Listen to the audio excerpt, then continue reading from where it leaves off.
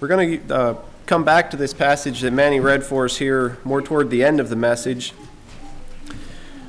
But I've titled the message this morning, God's Chosen People. And then I guess along with that, ask myself the question right away, and all of you as well, who are God's chosen people? And I believe as we're going to spend some time in the Old Testament trying to answer that question as to who God's chosen people are and see what the Bible has to say about it. And then we're going to end here in Romans, mainly the verses following where Manny read, verses 14 through 24. I believe the first 13 verses there give us a pretty good maybe a backdrop for what Paul has to say in the following verses. So maybe, first of all, the Webster's definition for the word chosen just simply says selected or marked for favor or special privilege. I think the biblical definition may kind of fit that, but I think it's also a little different as we look at the word chosen, the way it's used in the Bible several times. I know according to Romans chapter 2 and verse 11, it tells us that that there is no respect of persons with God. So God doesn't favor any person over anyone else. And yet we have this coming through in the Bible again and again of God's chosen people. But I believe God has chosen a people, and the reason he has chosen them is for a specific purpose. Not necessarily because of who they are or what they did, but because God had a plan in mind. God still has a plan in mind, and God chose these people for that purpose. So then as we look at the Old Testament, we're just going to go maybe through this a little backwards. If we look at Deuteronomy chapter 7 and verse 6, it says, "For thou art an holy people unto the Lord thy God. The Lord thy God hath chosen thee to be a special people unto himself, above all people that were upon the face of the earth." Now we know this isn't the first time that this isn't where God actually chose his people, but this was a reminder to them of who they are. And also in that verse, the word holy says he has chosen them, he calls them a holy people. And we know by studying the history of the Jews, the history of Israel, that they weren't necessarily always, what do we say, the best people. They fell a lot, they turned their back on God quite a bit. But I believe the word holy here just simply means kind of the same as chosen. It means to be set apart for a specific purpose. God has a plan for his people, not because of how great they were, but I believe it's simply because of God's love for mankind. And also, as we back up a little further, because of his oath to their fathers.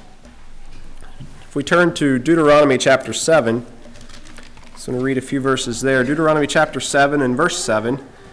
It says, The Lord did not set his love upon you, nor choose you, because you were more in number than any people, for you were the fewest of all people.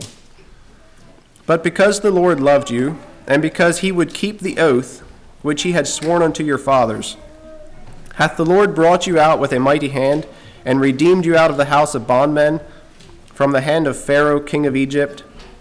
Know therefore that the Lord thy God, he is God, the faithful God, which keepeth covenant and mercy with them that love him, and keep his commandments to 1,000 generations.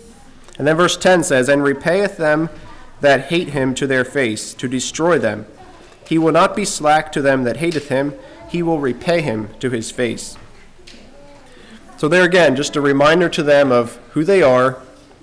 They are God's chosen people. I believe this is talking specifically to the nation of Israel, to the Jews here, to Abraham's descendants. And he tells them here that it's because of his oath to your fathers. As we back up a little further yet to Genesis chapter 12, I believe where God made these promises to Abraham. Genesis chapter 12, verse 2 and 3 says, "And I will make of thee a great nation, and I will bless thee, and make thy name great. And thou shalt be a blessing, and I will bless them that bless thee, and curse him that curseth thee. And in thee shall all the families of the earth be blessed." Once again, I believe God chose a people. God chose Abraham and his descendants so that he could demonstrate his kindness, his promise-keeping character to the entire world. And as it says in verse 3 here in Genesis 12, to bless all the families of the earth. As I thought about that last phrase, what are the blessings? Are there any blessings that we experience today because of God's promise to Abraham here? Is there anybody can you think of any blessing just that we experience today because of this promise to Abraham? Descendants, we have our Savior. Mm-hmm. We live in a country where the laws are based on that. Mm-hmm. Yeah, I think that's right. I think the first one that came to my mind was it's through that lineage that God sent Jesus. God chose Israel, and God has kept his promise with them regardless of their, behavior, their backsliding, their sin, their rejection of him at times. But we see God's faithfulness in keeping his promises. I just want to read a few verses in Ezekiel as well. Ezekiel chapter 36 and verse 22 through 24.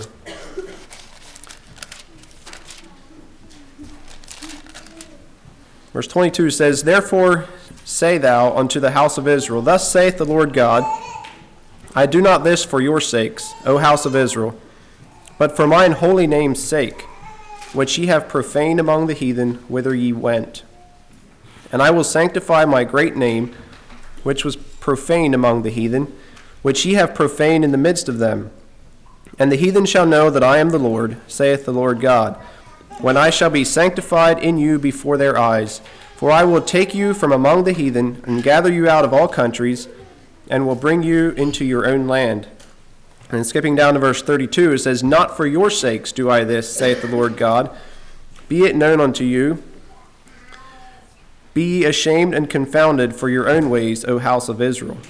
So there again, it wasn't because of who they were, but it was because of God. It was because of his promise that he was going to bring them back into their own land, that he was going to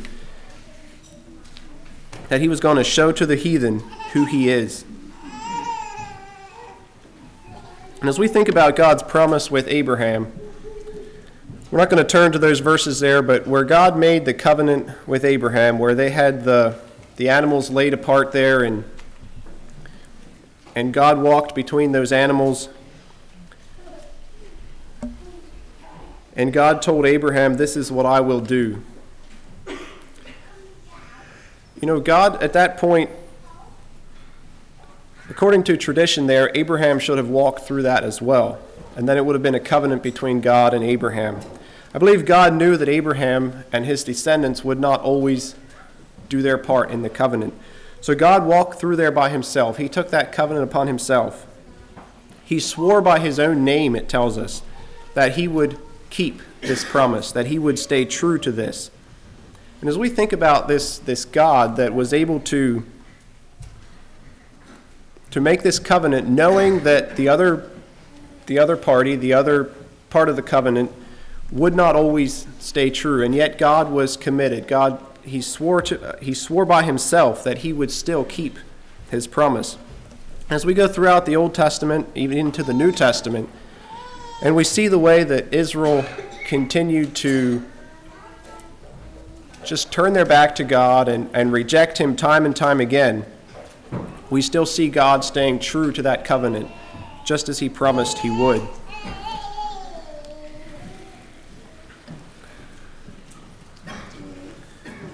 Despite the fact that God chose Israel for a specific purpose, out of all the other nations and people of the world at that time. I don't think this makes the Jewish people, this Jewish nation, the Israelites, any more loved by God than other people. God used Abraham's family, I believe, to demonstrate his character and his love to the world. And we also have that verse in John 3, verse 16, where it says, "For God so loved the world, he gave his only begotten Son, that whosoever believeth in him should not perish, but have everlasting life." So just because we're not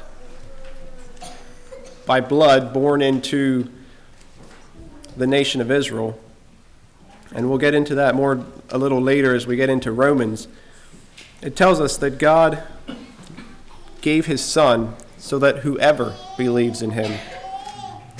It doesn't matter who we are. In instruction class this morning, the lesson was on salvation. It's a free gift. But I believe God used and is still using the nation of Israel to demonstrate his love and his power to the world. As Dave mentioned, God sent his Son to earth through King David's lineage. David was of the tribe of Judah, which was obviously of the nation of Israel, and had its roots going all the way back to Abraham and the promises that God made there. Another interesting part in, I believe, Jesus' earthly lineage, as we would call it. We know Jesus was God's own son, but he was born of a woman. And as we look at the history there, the lineage there, we see that not everybody in Jesus' earthly family was actually Jewish. We have Ruth from Moab became part of that family, became part of that line by being married into the family there, which I believe is just a wonderful example of God's love to the world. If we are willing to accept God's promises and believe him through faith, we can be part of that family. Just like everything else that God tries to do, the devil, I believe, tries to destroy it. We saw that several weeks ago when we talked about Ananias and Sapphira and the things that it seemed when there was a new thing, a new age, a new era, that the devil was always trying to work against what God was doing. And I believe that's very, very obvious as we follow the history of the nation of Israel. I believe the devil knows that if he could succeed in destroying Israel, he could succeed in pretty much voiding God's word, because God said these people will always have a land, and they will always be my people. So if the devil could just get rid of them, he could say, see, God can't keep his promise. But praise the Lord, we serve a risen Lord who has defeated that power. But nonetheless, I believe the devil is still hard at work, was hard at work throughout history, and still today. We have examples in the Bible. I had to think of Haman in the time of Esther. His goal was to destroy all the Jews in the Persian Empire and beyond, if at all possible, because of his hatred for Mordecai there. And we know the story of deliverance there through Esther being the queen. And we have the time of when the Romans were ruling, and the thousands and thousands of Jews that they destroyed. And yet there was a remnant.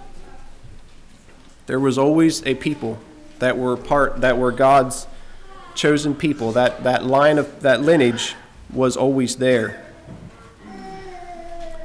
And then a little more recent history, maybe, during the time of the Spanish colonizers, many of these people claimed that they were chosen to take the place of the Jews. Because of the way Israel had failed, they claimed they were now the chosen ones. So they set out to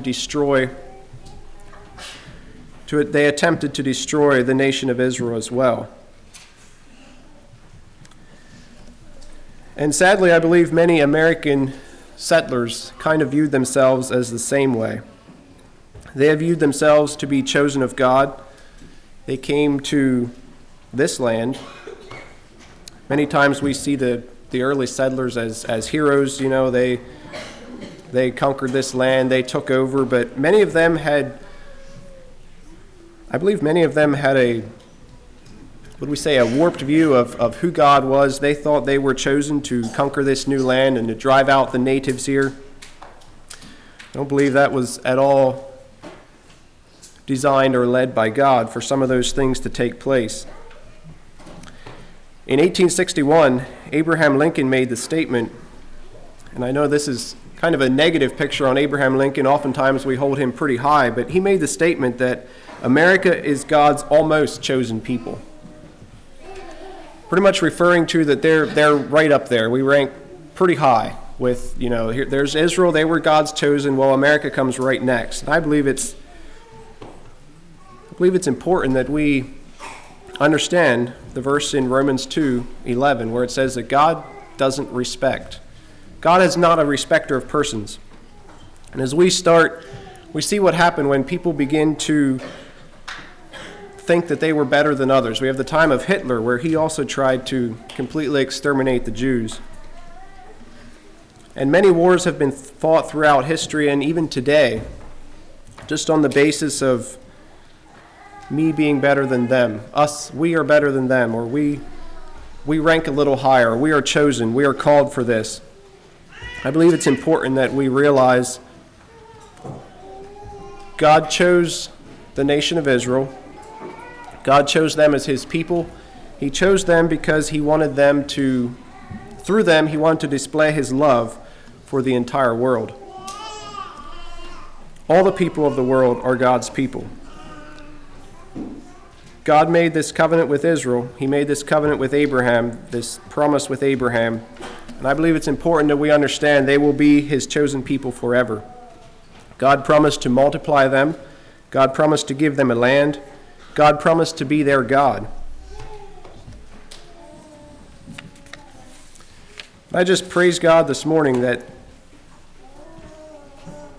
through faith in him, we too can become a part of this blessing. We too can become a part of the inheritance that is talked about mainly throughout the New Testament as we turn with me to Ephesians chapter 2.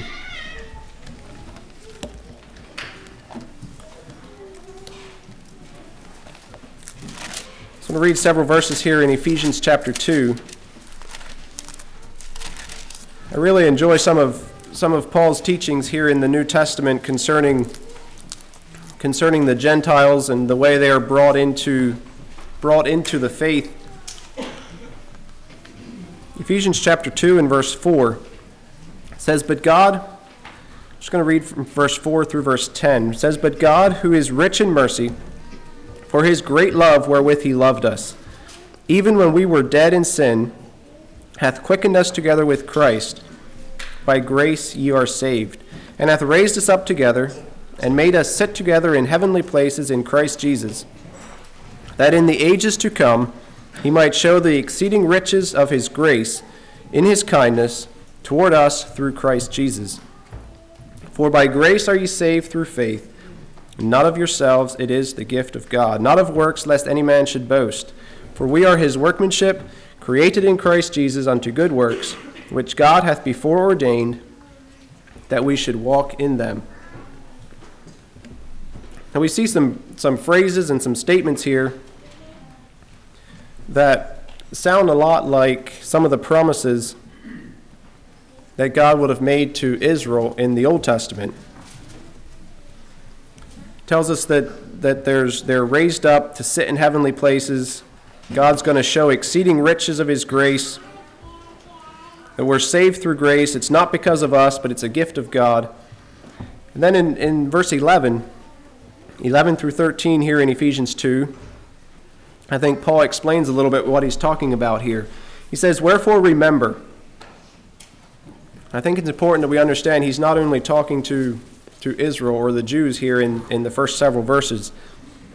Verse 11 he says, "Wherefore remember that ye, being in time past Gentiles in the flesh, who were called uncircumcision, by that which is called the circumcision in the flesh made by hands, that at that time you were without Christ, being aliens from the commonwealth of Israel, and strangers from the covenant of promise, having no hope and without God in the world. So there in verse 12, I believe, he says we were aliens of the commonwealth of Israel. We were strangers. Those promises, those covenants didn't apply to us. But in verse 13, he says, now in Christ Jesus, ye who were sometimes afar off are made nigh by the blood of Christ. We had the privilege of being with the youth at their banquet on Friday evening. John Lewis from Weavertown was there and had a short topic, and he was talking about Christmas and about God sending his son Jesus. And he asked the question, what do we think about when we think of, see if I can get this, how he asked it, so much that what do we think about when we think of Christmas? When we think of Jesus and God sending his son. And he said he believes it's important that we think about sin. It's probably the last thing that we think about when we think of Christmas, but he said it's because of our sin. It's because of our straying from God that it was necessary for God to send his son. And I believe that's what Paul is bringing out here. But now, in Christ Jesus, ye who were sometimes afar off are made nigh by the blood of Christ. God sent his son. He came to this earth for a purpose as well. He came to shed his blood, I believe, so that we can now be partakers of the promise, that we can be no more strangers and no more aliens from the commonwealth of Israel, but we can become part of the promise as well. We're going to spend the rest of our time now in Romans chapter 11.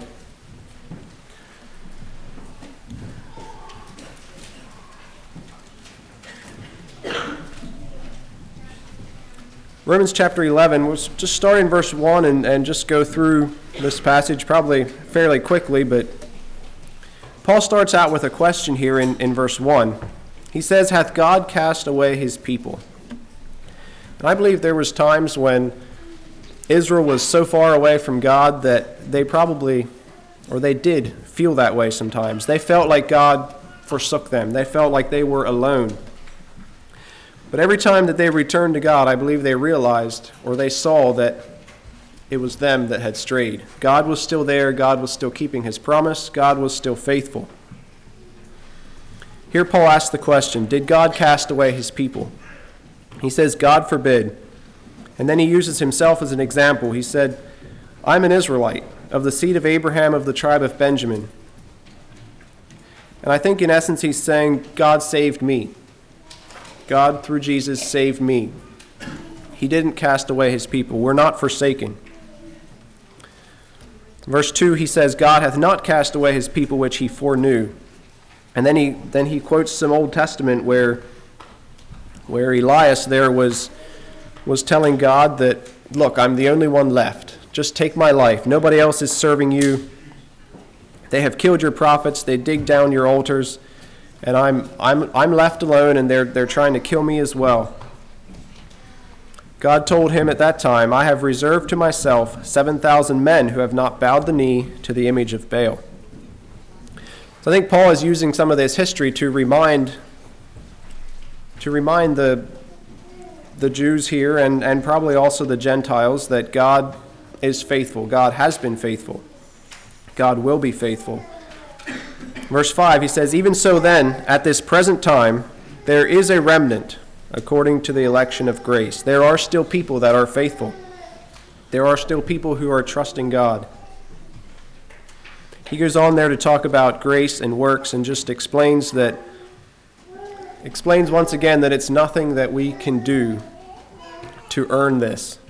It's because of God. It's because of his grace. It's because of his love. It's because of his promises.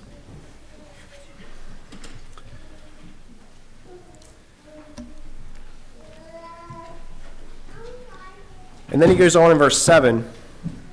He says, what then? Israel hath not obtained that which he seeketh for, but the election hath obtained it, and the rest were blinded. According as it is written, God hath given them the spirit of slumber, eyes that they should not see, and ears that they should not hear, unto this day. And I believe that was probably a fairly accurate description of Israel. There was many times when they just simply didn't seem to understand or see what God was trying to show them, what God was trying to teach them. And even Paul mentions David here, that David had even talked about this, that their eyes would be darkened, that they may not see, and bow down their back alway. And then verse 11, I think, is where it gets really interesting for me. I had never quite seen some of this in this way before, but in verse 11 it says, have they stumbled that they should fall? God forbid, but rather through their fall salvation is come unto the Gentiles, for to provoke them to jealousy.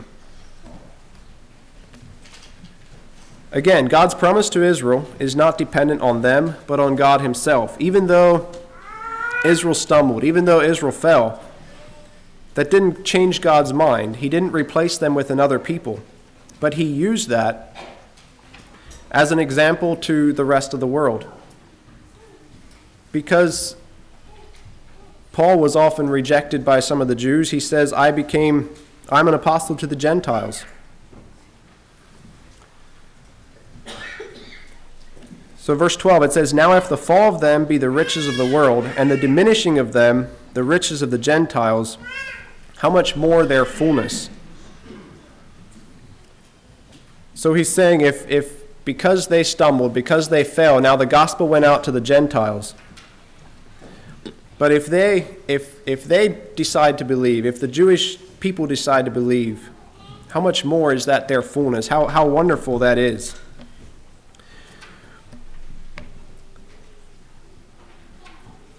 He also says that as the gospel went out to the Gentiles, it went out to them, that's in verse 14.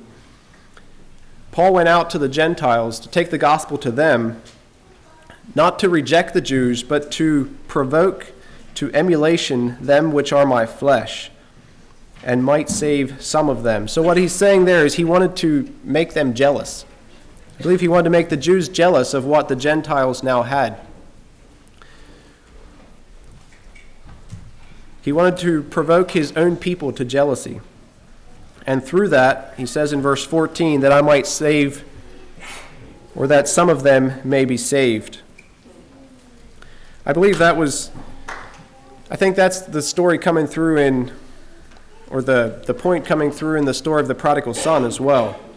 So we think of the son that was there with his father and the father's servants. The son decides he wants to go off on his own. His father gives him his share of the inheritance, and he goes and lives his life the way he wants to. But when he comes to the end of himself, he realizes that even his father's servants have it better than he does. And I think that's what Paul is saying here, that the gospel going to the Gentiles, that the Jews here would see that the Gentiles have something that we could have. They have something that really is ours. The prodigal son realized that his father's servants are enjoying things that really could be his, that really should be his. And in that way, I believe he came back. He was willing to do what it takes to become part of his father's household again. I believe that is the call, Paul's burden here for the Jews, is that they would see God through the Gentiles and come back. The Bible also tells us several times that God saw Israel as a stiff-necked and stubborn people. I asked myself the question, why did God choose such a people for himself? Why did God not choose a humble and obedient people? We're also told in the Bible that all have sinned and come short of the glory of God. So I believe anybody that God would have chosen would have failed him.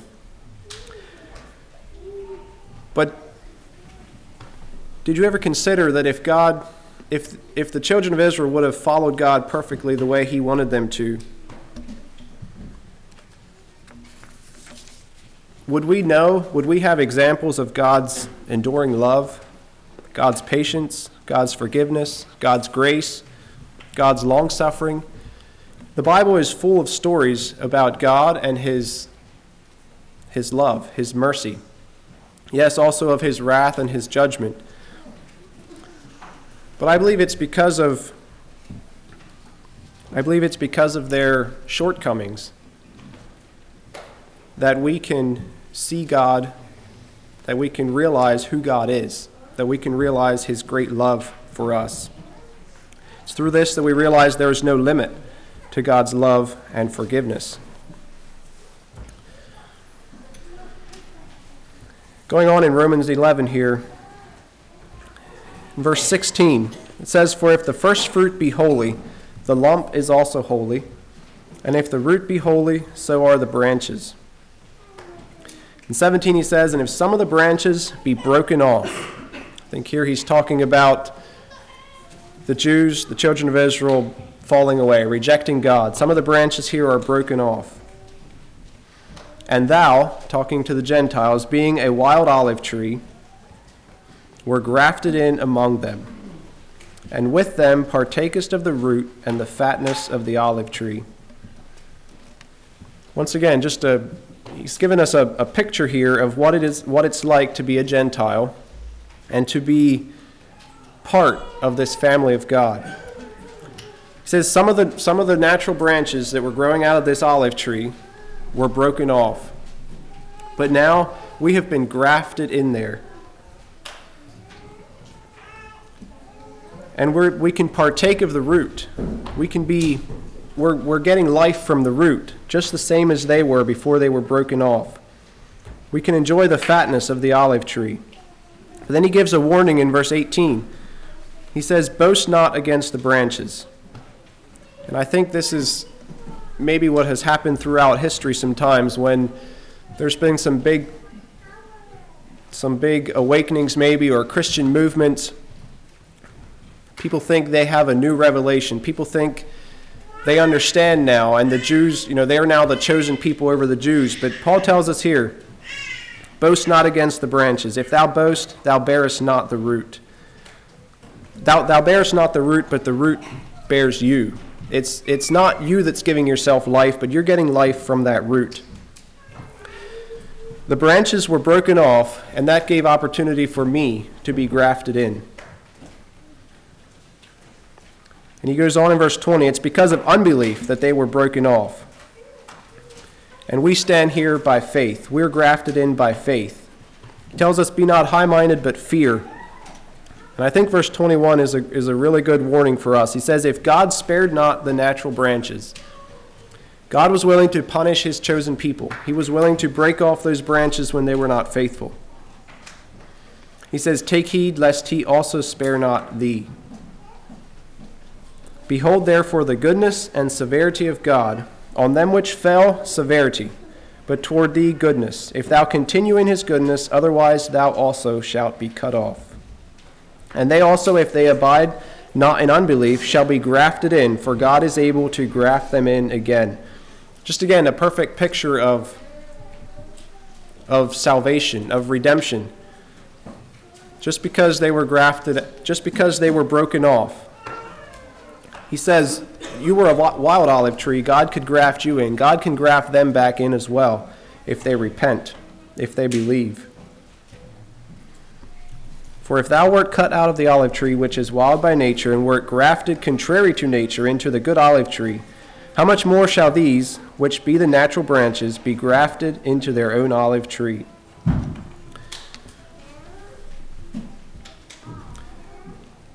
And again, through the nation of Israel, I believe God, the Creator, chose to reveal himself and his Son to the world. He wanted the world to see his love. He wanted the world to see him as God.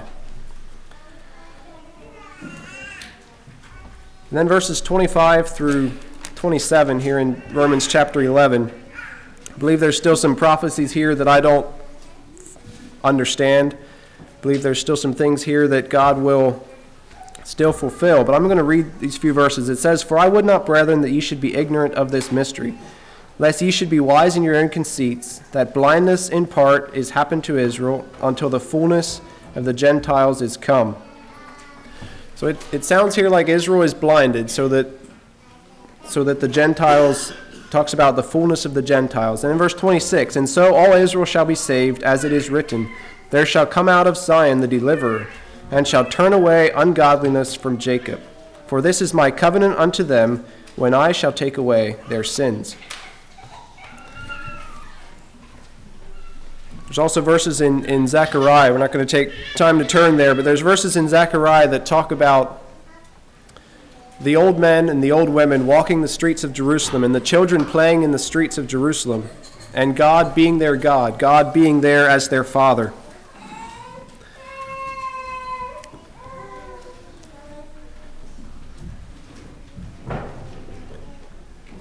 So as we bring this to a close, I'd just like to remind us again that if we remain connected to the vine, if we remain connected to the root, we need not fear. But I believe we can rejoice as we see God working in the world today, as we see God working in the nation of Israel today. And we realize by the things that are happening around us that I believe the end is nearing. But as I was studying this, I just realized again that I believe God does have a plan for Israel even today. And what a blessing it is to be able to be a part of that plan, to be grafted into that tree. Just want to close with reading several verses from Revelation chapter 21.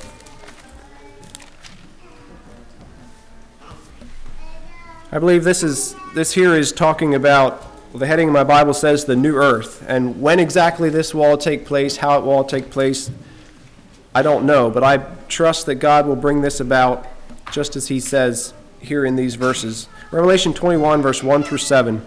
It says, "And I saw a new heaven and a new earth, for the first heaven and the first earth were passed away, and there was no more sea. And I, John, saw the holy city, New Jerusalem, coming down from God out of heaven, prepared as a bride adorned for her husband. And I heard a great voice out of heaven saying, Behold, the tabernacle of God is with men, and he will dwell with them. They shall be his people, and God himself shall be with them and be their God. And God shall wipe away all tears from their eyes, and there shall be no more death, neither sorrow nor crying, neither shall there be any more pain, for the former things are passed away. And he that sat upon the throne said, Behold, I make all things new.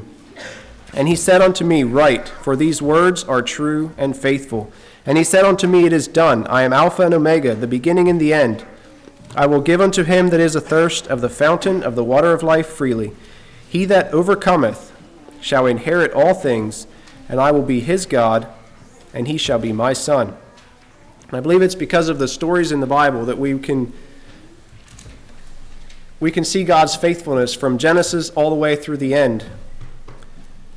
And it's with reading those stories that I believe that God will bring this to pass, and that I trust that all those who are faithful can be partakers here. He gives warnings there in verse 8 about the fearful and the unbelieving and the terrible things that happen to those who do not believe.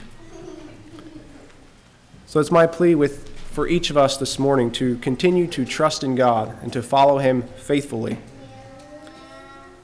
Shall we kneel for prayer?